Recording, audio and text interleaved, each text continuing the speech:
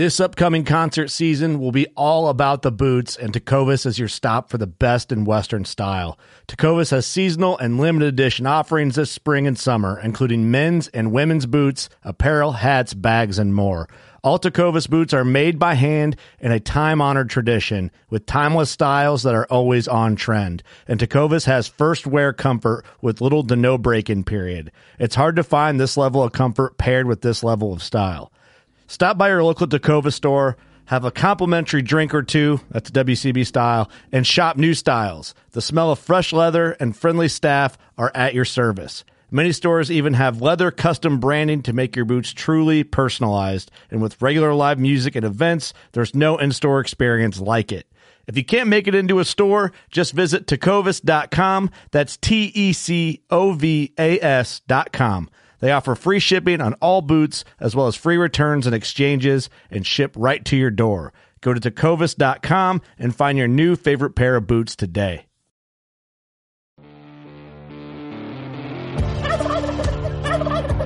Nice shot.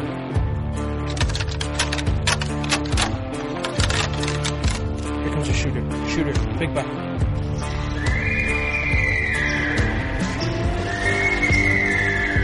Stacked.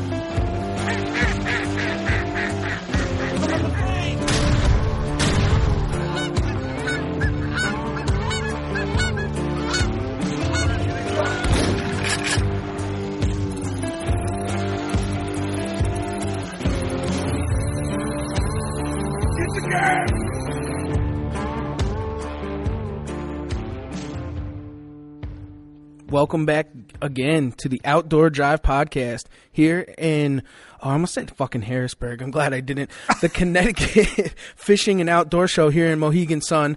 We have a very special guest that, man, it's been a long time coming. We should have had this going for a long time here. You know what? It ain't a long time coming. It's the right time, baby. That's it. That's the right time. We have our man, Matt Wettish, with us here. What's going on, Matt? Dude, just chilling, man. You know, you got to be the oddball, and I make bird noises, so I figured I'd come to a fishing event. I love it. But you had a pretty good seminar, is that? It was, man. It was packed. You know, it was pretty much all the chairs were filled, and there was a bunch of guys standing in the back. So that's awesome. Yeah, you make noises, and they will come. That's what I'm saying. So who?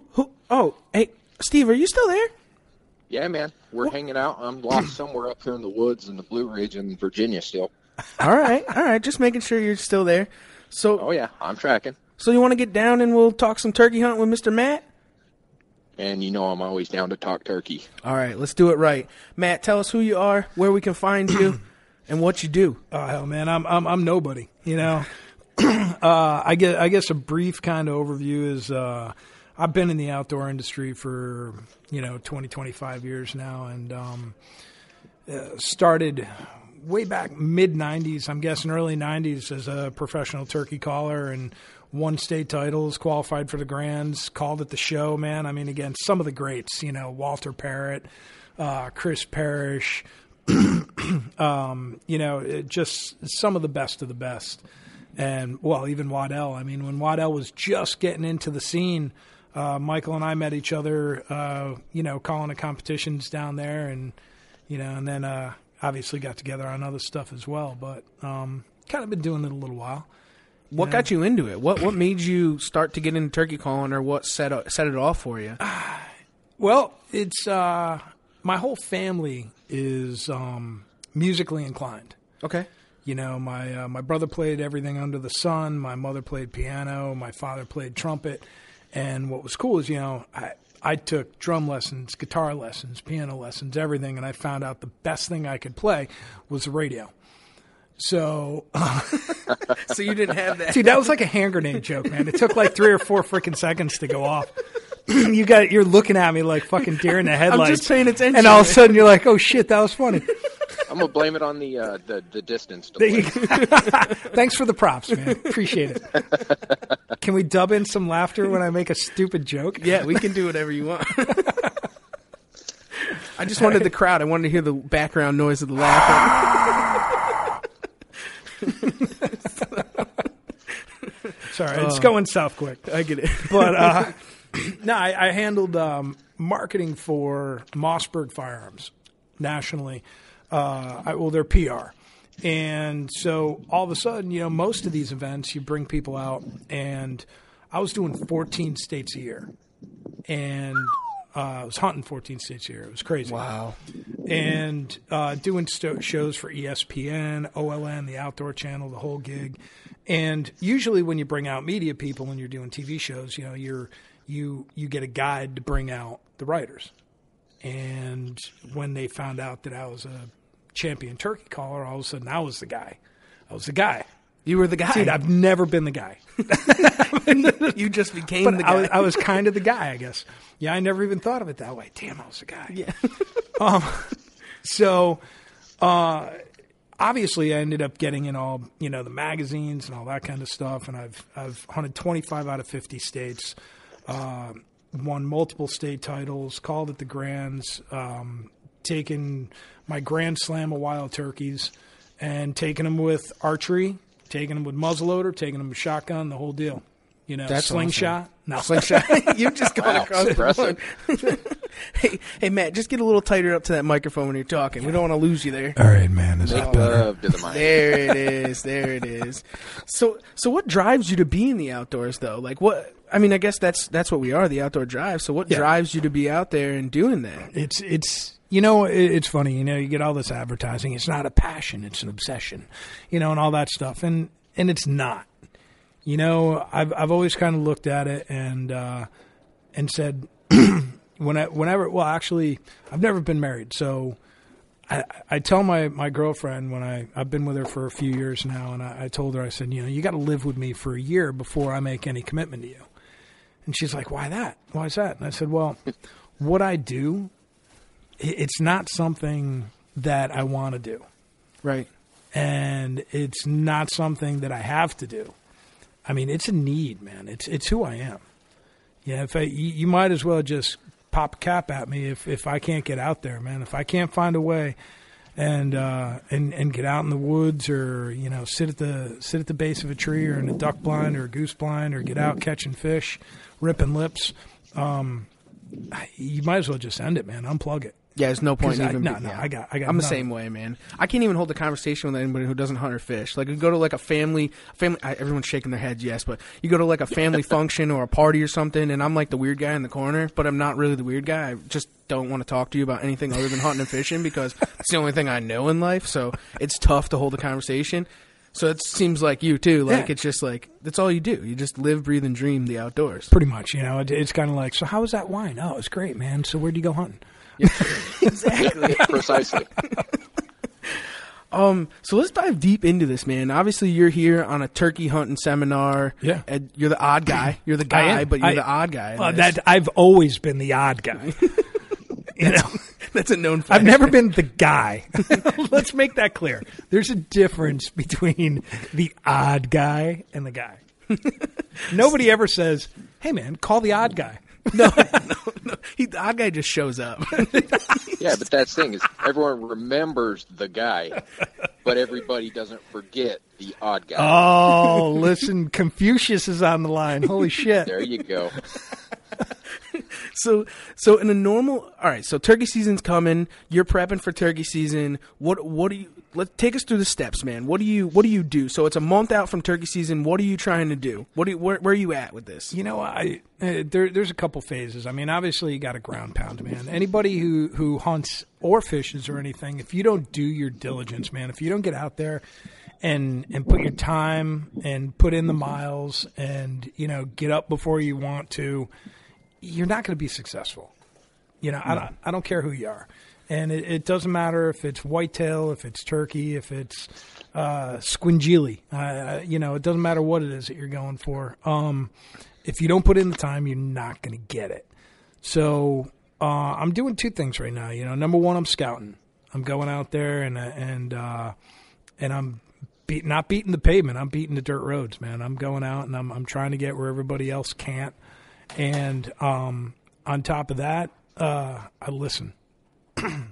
There's a lot of loose lips out there, and there's a lot of people that as soon as you broach a subject of Excuse me, I'm drinking a beer. That's okay. We call that beer burp. Beer burp. Well, that's exactly what it was. So, it's the loose lips out there are crazy. As soon as you mention to anybody, oh man, I'm trying to find turkeys. Oh, you can't find turkeys? They're in my backyard. Oh, they're everywhere. And you're like, really? And what's your address, lady? Exactly. He went back to being the weird guy. The odd guy. The odd guy. Yeah, right. Oh, Tell I just me where changed those that. birds are. So, and then you obviously, as soon as you break company with that person, you bring out your fucking phone and pull up Google Maps, Right. and find up the Public closest piece of land. public land. And you're like, shit, that's like 2 miles in, man. Okay, I'll do it. There's got to be a dirt It's road worth it. somewhere. Yeah, exactly, man. And that's so right now is 100% scout and preparation. It used to be competition time this time of year. Right now, the Grand Nationals. Give a shout out to all my guys down at the Grands. There's the biggest turkey show of the year in the country, if not, I dare say, the world, is called it's the National Wild Turkey Federations. If you guys don't belong, it's very similar to DU, and it's the reason why there's turkeys now in 49 out of 50 states. They are an incredible organization. But they're having their Grand Nationals or competitions going on down there, and to kind of get away from the fun and laughter. A friend of mine passed away just a little while ago that was on my team, on the ROTV team, and he had a battle with cancer, and we were planning on hunting and everything this year and fishing, and that was his gig. He loved the Grands, and he loved going down there, and he was runner-up, I believe, for the gobbling competition in the world. And it's I miss that dude. So cheers to him, man. Yeah, God to my rest his buddy soul. Phil. God, I love you, man. All right, now expect a burp in a little while. But so we'll get away from that. Shit, now where were we that I tangented on that stuff? No, we were talking preparation. Yeah, and preparation. Then Scouting, old ladies' backyards. Good stuff. Dude, yeah. Yeah. Isn't that a good spot to hunt? No? Yeah. It's the best. You ain't got to go far, and apparently they're right there. They can't run fast. Especially up here. There's a ton of Easterns in old ladies' backyards because they have bird feeders. Wow, did that just go right over your back, dude? Right over your head. Yep. Wow. He's really talking about birds in the backyard. Well, I mean, I was trying to dullify it. It's okay, that Trevor. we'll look at any angle. I forgive you. Oh, This ought to go good. Yeah, we can bleep a whole bunch of shit out of this one. Hey, turkeys bring the best out in everyone. Oh, don't they, man? By the end of season, I'm going through the DTs and shaking and drooling and shit, It's ridiculous. But, okay, so yeah, scouting, preparation. It used to be getting ready for the competitions and all that kind of jazz and blowing a call literally a couple hours a day. I mean, it was crazy. And so now it's, pull your shit out, make sure it all works. And, the biggest thing that I do every year that is an absolute must is just pattern your gun. Yep. Know your stuff. I don't care if you're a bow hunter or shotgun, whatever. Know your equipment. Do your due diligence. Yeah, just absolutely. Don't pull it out and say, damn, dude, it was dialed last year. I'm going to shoot it again this year. Don't. Grab it, go out, pattern that thing, and know it, because that confidence, it'll come through tenfold, especially when you're in a crunch. And you owe it to the animal at that point also. Bingo, brother.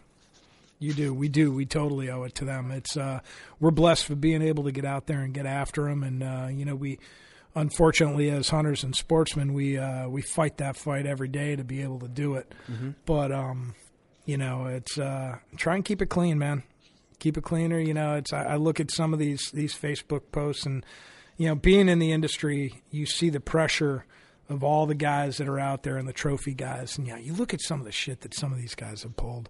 They've been pulled off television shows. They've been dropped sponsors and all that kind of stuff because they've done something stupid. or whatever. And we've got a bad enough battle than to glorify it. Right. When I do my videos, I've taken those shots on bow where that deer goes up and it stops 30 yards from you. I shot him at 10. He takes 3 bounds and he stands there and the blood's just pouring. Mm-hmm. And you're on him. You're drilled in, and you got the video running, and it's like 60 seconds later he takes 2 more steps, wobbles, and drops within sight, and that's cool as shit. But man, I'm sorry. You don't need to show that. I get that back. I get back to editing, and I'll cut that right out. Right. And make it look like boom, boom, boom, drop, fade it to that drop, and all of a sudden it goes from 3 jumps, stand, and then wobbles and falls. We all know what happens, but glorifying that is just kind of poking and prodding at the people that have bigger mouths than us. Yeah, and it gets in the wrong hands. Then they're going to use it in a negative annotation instead of a positive. It was the absolute textbook perfect shot. We should all hope for that shot. That deer didn't even feel it. Just realized that it was, oh my God, I'm feeling lightheaded, and falls down. Right. That was a blessed way to go, rather than freaking coyotes ripping its guts out or something like that when it can't get away. But, you put that in PETA's hands and game over, man. That's game, set, match. Look at how this thing is suffering, and of course. Yeah, it's they can add their own subtitles to it. That's the problem. Yeah, right. Exactly.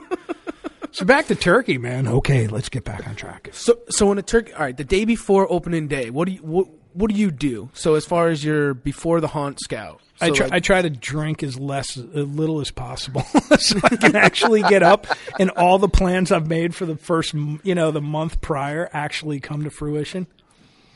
That right there is probably the smartest advice I've heard for turkey hunting in years. It's true, man. I've got a bar with 215 whiskeys on it. Oh, you're a brown water guy, huh? Dude, I'm big brown water. You've seen that pic. Oh, I have. I know. I was just we got to do a podcast there and see how it comes out. I would love. Oh no, we've been. I don't know if we'd get anything recorded. Oh, we'd get plenty recorded. Not know if it's usable. Does it matter? Exactly. Good point. So yeah, night before, it's literally it's trying to. By that point, I don't need to go roost. Right. I think roosting is kind of it's a bunch of crap. Birds don't gobble that much on the roost. You're lucky if you get them to, and all well and good. But quite honestly, if you've been there for the past week prior, you don't have to worry about it. You know they're there. Yep. You already know it. So, I sit back, just make sure all my ducks are in a row, man. I just make sure everything's packed, exact. Get everything out in the truck that can be in the truck that I'm not worried about getting too cold or whatever. Get it ready for the morning so I don't have to think about anything but my plan. Last year I had a guy from my team. It was a new kid that came on, and I had him balls deep in swamp water with a $4,000 camera above his head, walking through mountain laurel to get to a turkey. And he comes over, he goes, "Hey, wait. He goes, "Dude, come here." Ow! Bird's gobbling, and I'm like, what? He goes, "Dude, what happens if I drop this fucking thing?" I'm like, well, the muzzle gets pointed at you, man. And then I go find the turkey. And he's like, "Oh, shit." So we went through probably 100 yards of ice cold, ball deep water to get to a turkey. And what's funny is that that bird gobble dropped off the roost, did everything he was supposed to do except for come over the knob so I could shoot him. And and what's funny is that I could have killed that bird 20 times, but he wasn't on camera. So we let him walk. And it was pretty adventurous day, but we ended up killing a bird. We called in 3 big longbeards on public land, and that'll be airing. That'll go to online this spring. That's awesome. Where can they find that? It's Real Outdoors TV. Okay. Yeah, Real Outdoors TV. We've got a bunch of, we got whitetail, we got turkey, fishing, we got saltwater, freshwater, the whole gig, man. Yeah, it's pretty good. Our turkey stuff's really strong. That's awesome. Yeah, we take pride in our turkey stuff. It's Well, you're solid. a master turkey caller, so how do you not? Nah, dude. No. Well, that's like beyond the guy. All right, you know? I'm sorry. It's all just- right. Yeah, It's like That's like Obi-Wan or something. You know, Why, you don't want to be Obi-Wan? dude. Everybody wants to be Obi-Wan. Are you kidding me? Who doesn't want to be Obi-Wan? It's very true. Very true. Continue with the questions. All right. I just waved my hand with the Obi-Wan effect, just so you guys know. For those of you in radio world. So now, all right. So now it's opening day. You're out there, and obviously you didn't roost before because you already know scouting wise. So now what are you trying to do? Are you trying to locate in the morning? Or are you crow calling? What are you? Where are you at? Yeah, I'm listening. Basically, you know, I shut up. It's the hardest thing I do is shut up. But it's honestly, I try not to call until a bird hits the ground. If he's going to gobble on his own, I let him do it. Now, we obviously had some ridiculous shit to get through, so I did try and strike him off early with an owl call. Okay. So I struck him off before it got too light, got him gobbling, and we headed in through the woods and through the water. But I don't like calling before he drops down. And reason being is that, number one, the bird gobbles to draw in hens. Right. That's why he gobbles. I mean, he doesn't go to the hens go to him. So the more he gobbles, the more hens are going to be in there, and there were hens there. But so we just got in position.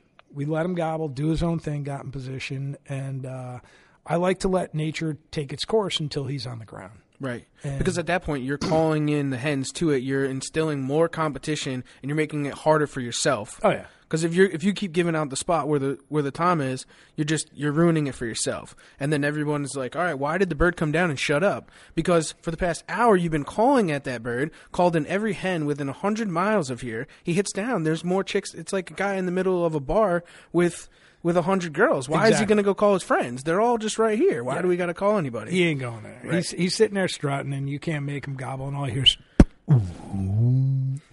you know, and that's all you get. You know, you got nothing. And then they get pissed at you. They're like, no, we don't want to compete with her, and they just drag him away. Right. So, no bueno. So what kind of call sequence would you do when they do hit the ground? Oh, God, I got a call. Whoop, whoop, whoop, whoop. No, oh, hang on. I got to move this thing away. All right. Ultimately, you know, the bird's on the ground, so you got to kind of feel him out. You can't start, hell's bells with the thing. You got to kind of start out slow and feel him out, you know, kind of take his temperature. So I'll just start out with, you know, low yelps.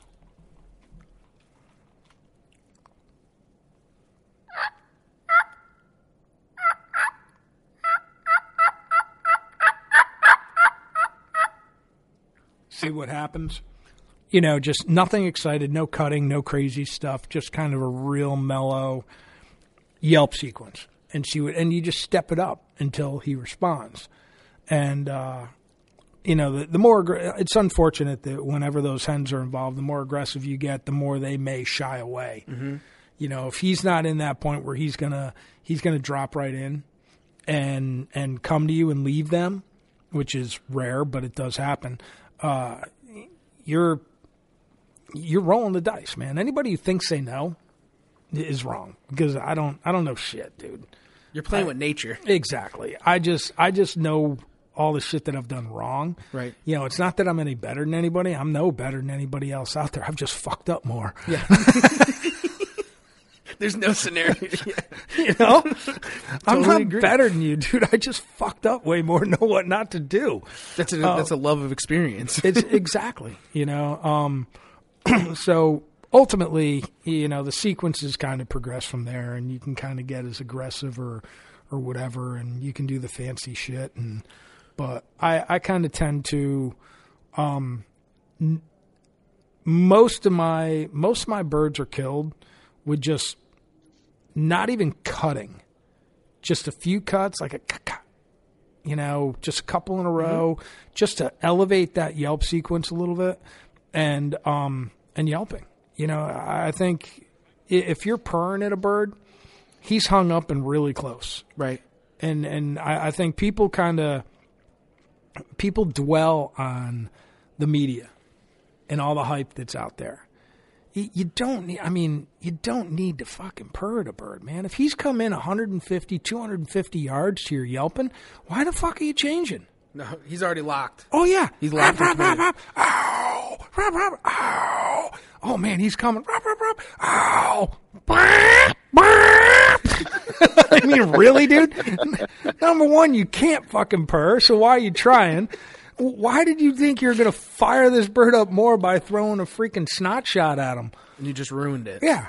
You know, if it ain't broke, don't try to fix it. Right. Just keep on the same thing. They know that that's what they're coming to. Why are you going to change it up? It's like calling in a goose and then changing to a fucking duck call. Why are we doing this? Exactly. No point. Actually, you know, for any of you guys that are waterfowl guys, to that exact point, the laydown call, that laydown call, just so everybody knows, is not a laydown call. It's not an accepting call. It's not a welcome home. Let's get the fuck out of my food. It's a fighting call. Yeah. So, you know, if you shut down and everybody starts going, you're just telling them to get the fuck out. Right. You know? Yeah, you throw it in there to keep it natural a little bit here and there, man, but just keep clucking. I mean, I actually get more excited because that's what birds do. They'll pop, pop, pop, pop, pop, pop, pop. They'll actually get more excited.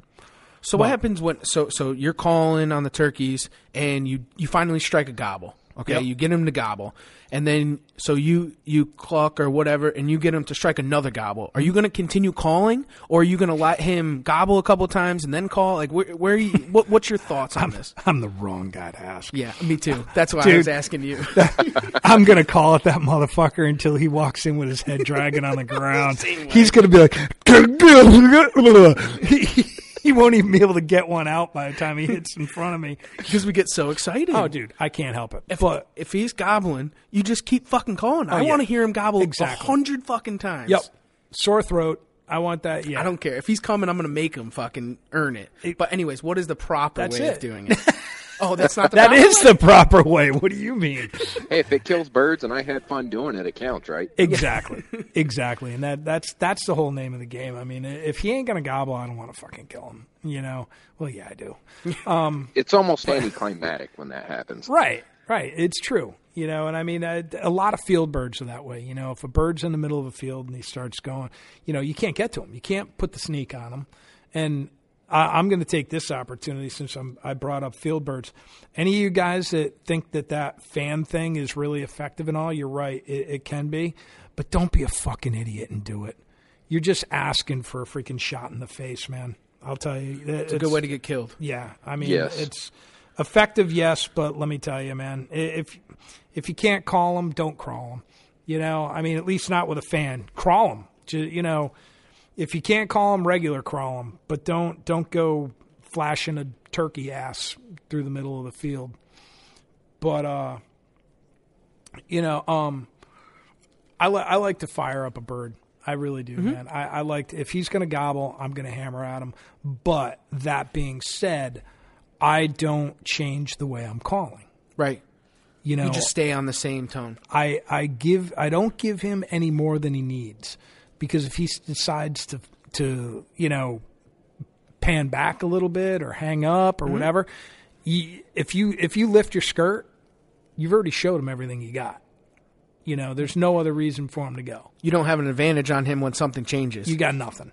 You know, and there's actually a video again on our video series, a public land hunt, that started out with a bird dropping off a ledge. We got him flying down off the ledge and coming to us, and comes into 15 yards, and my buddy didn't have a shot on him. He leaves.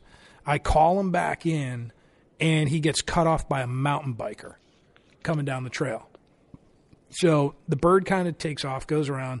We set up again on him, and somebody's dogs chewed through their leashes. There are two dogs with leashes running through the freaking woods and boogered him again.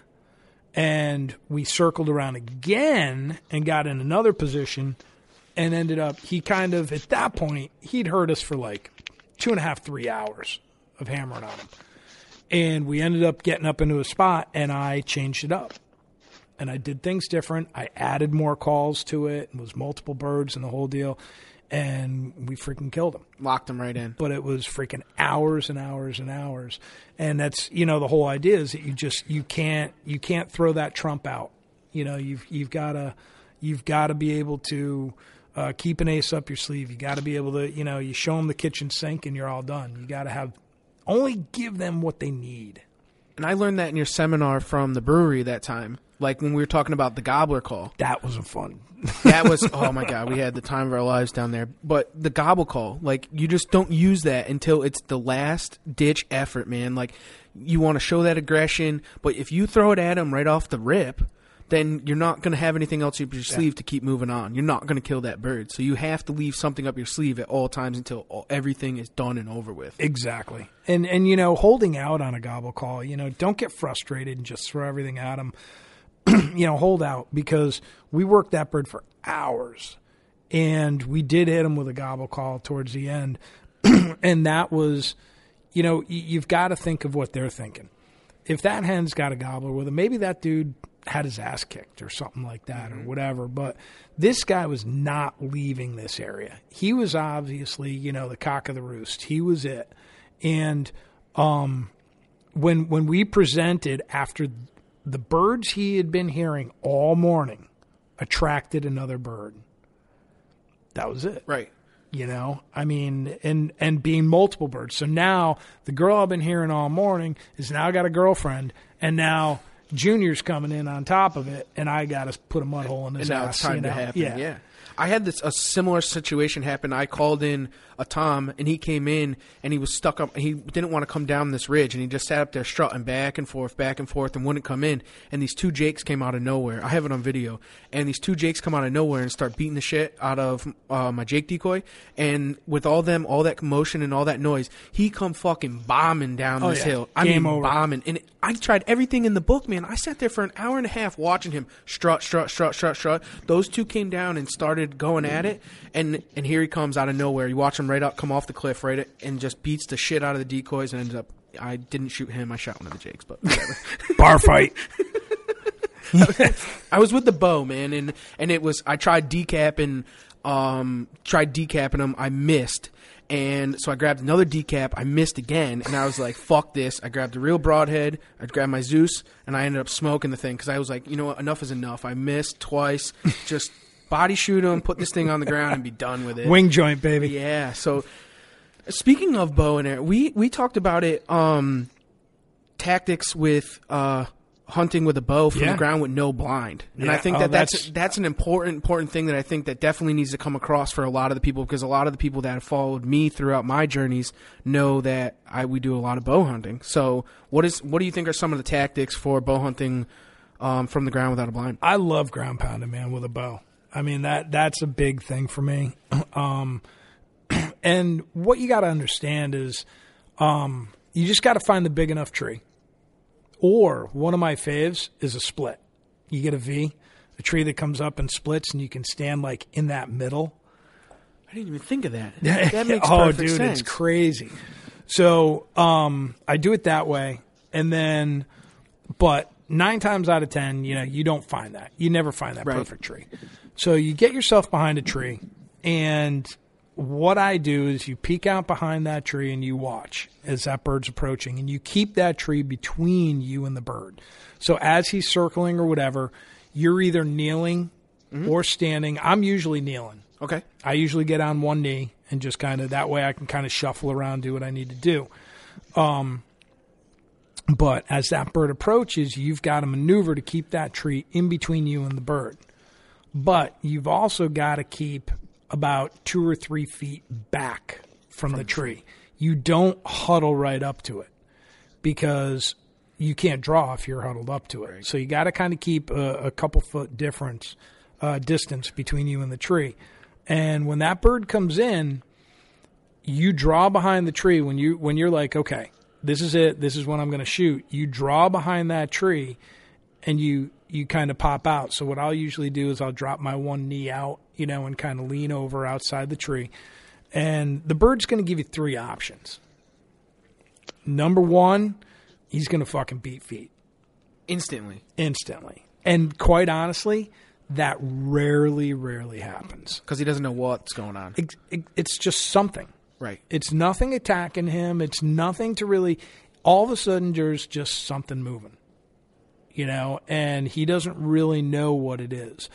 So he may continue walking, doing whatever he's doing. Maybe he didn't see it. He could continue doing whatever he's doing. If he's strutting or if he's walking in or whatever, you may be able to come out. He may be looking somewhere else at the time that you do it.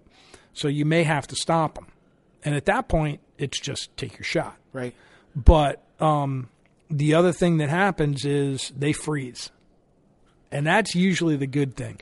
And you've got about 3 or 4 seconds. Now you think 3 or 4 seconds, that's not a lot. Well, that is. When you're already drawn, you're already at anchor point, and you kind of lean out. 1, 2, 3. That's eternity. That's a long time, man. That's eternity. So what that bird usually does is they take that step and they stop. And the head goes up and they stretch because they're looking. Now something's going on. Boom, freeze, head up. And you've usually got like 3 solid 4 seconds to get that shot off. And that's usually what happens. Is that hunting with a decoy or without a decoy?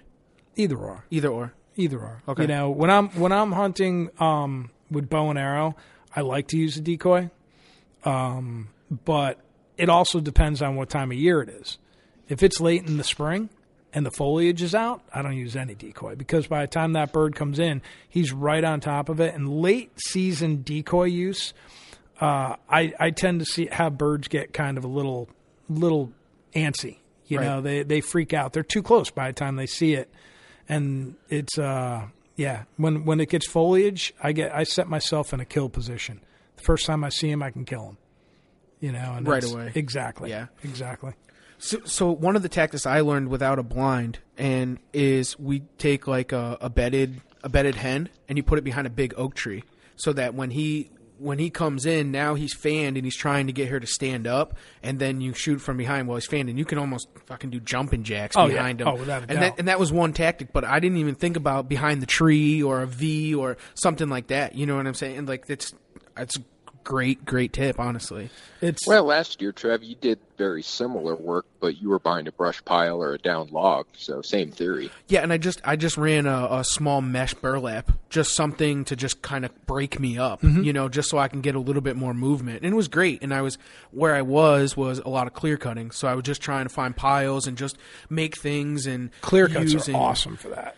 Yeah, but the only thing I found with the clear cuts, sometimes they get a little skeptical. Like when they're coming into some of them, sometimes like maybe it was just the birds that I had been hunting at the time, but the one Tom that came in, he was very like leery of coming into because there was a lot of big brush piles, and he was very weary of getting too close to too many of them, and didn't really, I don't know, he was definitely weird. You could see it on film. He just came in, he was just like, he was like kind of standoffish of trying to come in between for some reason. He more stayed to the higher ground. Right. So it was kind of, I had to play tactic games with him the next day, and he ended up getting it. But I just had to go 100 yards down the road. But there's no doubt the higher ground works, and there's a natural reason for that, and it's never a given. Nothing's a given in turkey hunting, but the natural reason why a bird is less apt to want to come down and want to be on the height. Obviously, the high side is vision and hearing and all that. But the internal survival instinct of going up or down is the escape idea. Right. So if you're above a bird and calling a bird up, if he encounters danger as he's going up, he turns, takes one step, and he's in flight away from the danger. If he's coming down and he encounters danger, he's either got to go back uphill, which isn't easy, or he's got to fly over the danger. And most of the time it's a coyote or a fox that jumps and can get to them at that point. that's kind of the whole idea, or the idea behind, get above a bird. Right. It doesn't mean I've killed plenty of birds calling them down. Well, you have to remember, too, and a lot of the people that listen to, obviously, us are hunting more hardwoods compared to a lot of the times when you hear people who are turkey hunters or turkey hunting podcasts or TV shows or so on and so forth, they're hunting fields. They're hunting open open ag fields or so on and so forth. It's something that we don't do. Oh, we don't do it a lot. We're hardswood hunting. We're Yep. mountain hunting. We hunt a whole different. I mean, all these tactics that we've talked about are totally hardwoods hunting. Almost all my videos, all my birds are woods. Yeah, I don't think I've ever killed one in the field. Wait till you see this footage that I got this year of bird coming through swamp and ferns. I mean, we were sitting in a drain, like a dried up creek runoff. Yep. And so we were at the level of the ferns, and we were videoing the birds coming through the ferns. Man, it was it's some of the most epic footage we've ever got. So it's crazy. And it's fun with going back on the hardwoods thing and being like in the ditches and stuff like that. The birds are literally hunting you. Oh yeah, you're not hunting the birds. When you're field hunting, you are hunting the birds. Yep. When you're hunting in the woods, the birds are hunting you. They're coming to you, and you can. I mean, let's be honest. When you let off a call, those birds know exactly what tree you're sitting under. It's not a secret. I mean, those birds are so keyed in on what area you are, and they know where the call's coming from. They're dead set. They know that's the area that you're in. Oh, it's their bedroom, man. They know. If they're a quarter mile out, they know within freaking 25, 30 yards of where you are. It's ridiculous. They can pinpoint you. It's amazing. You know, I can make one call, and that bird would just show up. It's unreal. Absolutely. And so when you've obviously you have your slam, you've killed birds all across the board. Do you say that where are Easterns on that? Like, are they the easiest, the hardest? What would you lay them There's into? no such thing. I mean, a pressured bird's a pressured bird. You're right. Just like a whitetail, just like geese or ducks or anything like that. When you get into an area where any species is pressured, they're tough. You know, I mean, I've been in areas. Well, I was out Nebraska. Yep. Getting my Merriams, and was out with a buddy of mine, and we're walking down the Niobrara River, and strike a bird. Bird comes, starts cutting the distance, and hangs up a little bit, and he's coming, but he's coming slow, and I'm like, bring it on, man. I'm here for the duration, Right. I'm eventually going to erase your face, man. So I'm sitting there, and sure and shit, all of a sudden I get a tap on the shoulder. And all of a sudden I hear, come on, let's go. I'm like, what do you mean? He goes, he doesn't want to die. Let's go. I'm like, dude, this bird's gobbling. He goes, no, come on, we'll find another one. I'm like, since when do you leave a gobbling bird that's still cutting the distance but not fast enough? I mean, really? No. So we walk down the river valley again, and about 10 minutes later, you hear bird gobble. We set up. Bird starts coming in. Work him for about 5-10 minutes. He goes, come on, let's go. I'm like, what? He goes, yeah, man, he ain't coming. So I get up again, and I'm like, this is fucked up, man. I'm like, this I've never turkey hunted like this. And the next bird I strike, the bird freaking was like kamikaze. He was like, ow, ow, ow. It was like, I'm like, are you kidding me? Yeah, there were just so many birds, and they're not pressured. It was all just like, oh yeah, we're going to find one that truly wants to die. You're going to find that one. Yeah, we're going to find them. And that's it. Because I couldn't do that. It's like leaving fish to find fish. Why would you do that? Yeah, just you can't kill do this it. thing. No. Let's kill it and get the next one. I Exactly. don't understand why. Yeah, that would drive me nuts. Oh, it was insane, man. But when it happens, it happens. And honestly, I'm glad he kind of did that, because it really sheds a light on the differences of those birds out there, and pressured and non-pressured. And there's a difference between, you got birds that are henned up and birds that are in their cycle. And that's another thing, understanding the true cycle of where those birds are in the breeding process will really make you a better hunter. And but you take that breeding process and the cycle that they go through and add on pressure on top of that, and that'll really screw you. If what I'd like to do, how much time we got? We're at 43 minutes. We can go whatever you want to do. All right, we'll go. I'll put a couple minutes. I think people would kind of dig this. Talking about the cycle of a breeding of the breeding cycle and how it relates to us hunting. Yep. Because we obviously get out there and we'll scout, and you should never call birds prior to season if you're going to hunt them. But guys go out there and, oh, my God, man, I had 4 longbeards run in at me, and I had 6 longbeards run in at me, and holy shit, oh, my God, the birds are so reactive, and oh, my God, they run in, and oh, they answer everything. Okay, well. Did he deliver their diplomas while he was out there? Yeah, right. Because he pretty well educated them. Right, exactly. But that's also when all those birds are together and you get those bachelor groups and stuff. It's prior to the season really being on for the breeding. They're still looking for those hens, and they're still aggressively chasing a hen that's looking to breed. So everybody's all fired up about turkey season coming into play and these birds being hot. And then they freak out because opening week, the birds are dropping out of the roost and they're shutting up. Or they're dropping out of the roost and they're going the other way. And, oh, my God, you know what happened? And it sucks. And no, fucking wait it out, dude. He's with his girls. And how do you attack that? So, like, when that happens, what do you do? They're eventually going to go to nest. Eventually that dude's going to be lonely.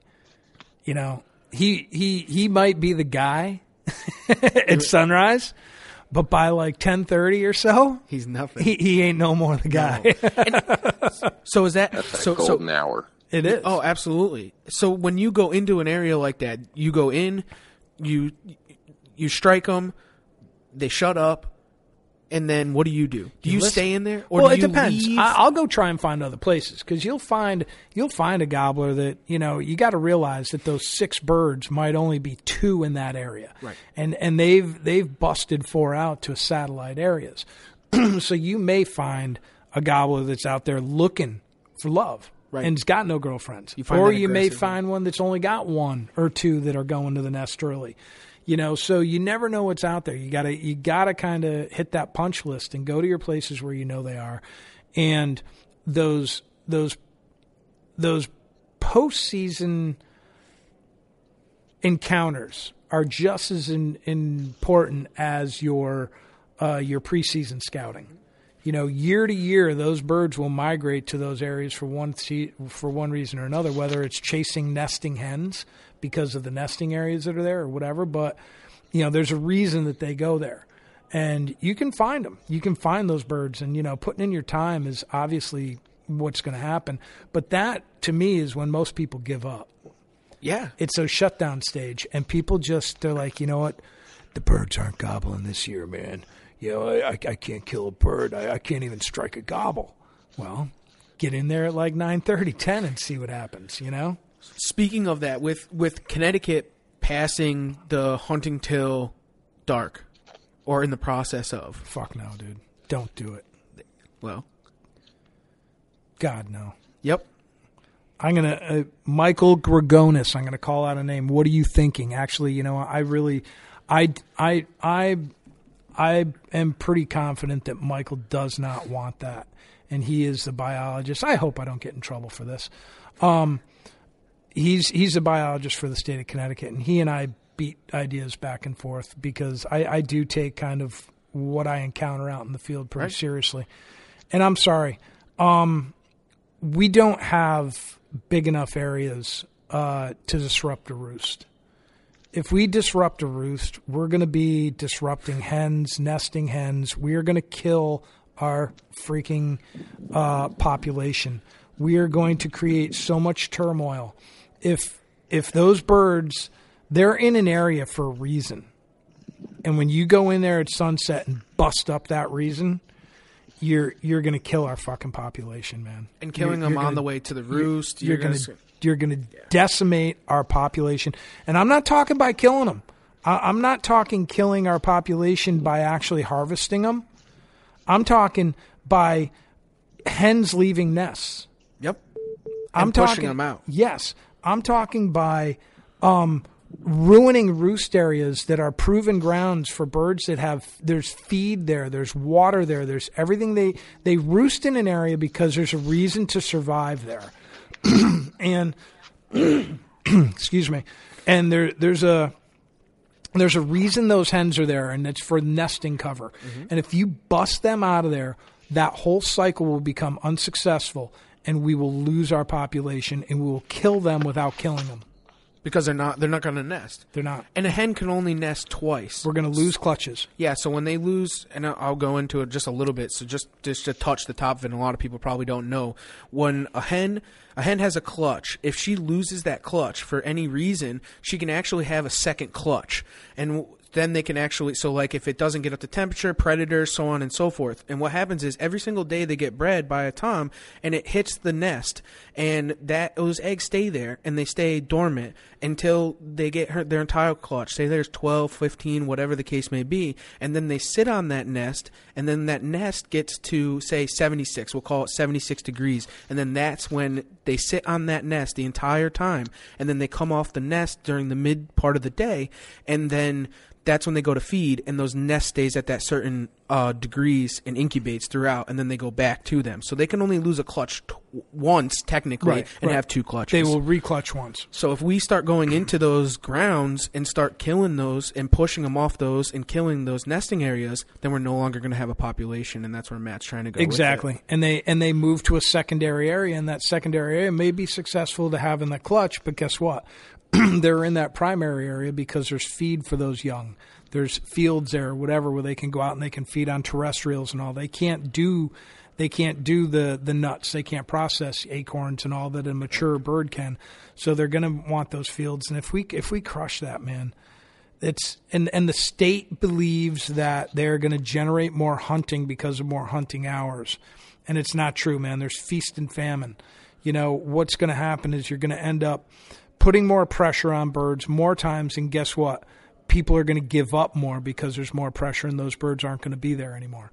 So you're going to lose hunters. You may gain a couple for a year or two, but guess what? When your population hits the shitter and those birds get busted out of the roost and they can't chase them anymore, well, people are just going to freaking give up. We're going to be back to where we were in the original fight that we've had to try and get all these birds here. It's absolutely brutal. I didn't mean to strike a bad chord, dude. But it's, no, I love that chord. But it's just information that needs to be passed along to all these people and everything like that. So yeah, like, send this podcast to the state. Yeah. So I feel honestly that it was something that needed to be said, and somebody who's in the woods a lot like myself and knows the information and sees it, it just needs to be passed along. And I think that is definitely an important thing. That's the thing is, everybody looks at it and says, hey, I can hunt all day and I can take 5 birds. And that's the extent of it. That's all they see. It's the stupidest freaking thing ever. Yeah, we're going to drop it back to 3. We're going up to 5. Yeah, but whatever. It's across the board, and then the sunset. No. And so, Steve, for you in Virginia, it's the first 2 weeks is until noon, and then after that is till sunset, right? So down here, the first 3 weeks is till noon only. And you have a 1 bird a day limit. 3 birds total, and that counts your fall turkeys too. So if you get 1 in the fall, you only get 2 in the spring.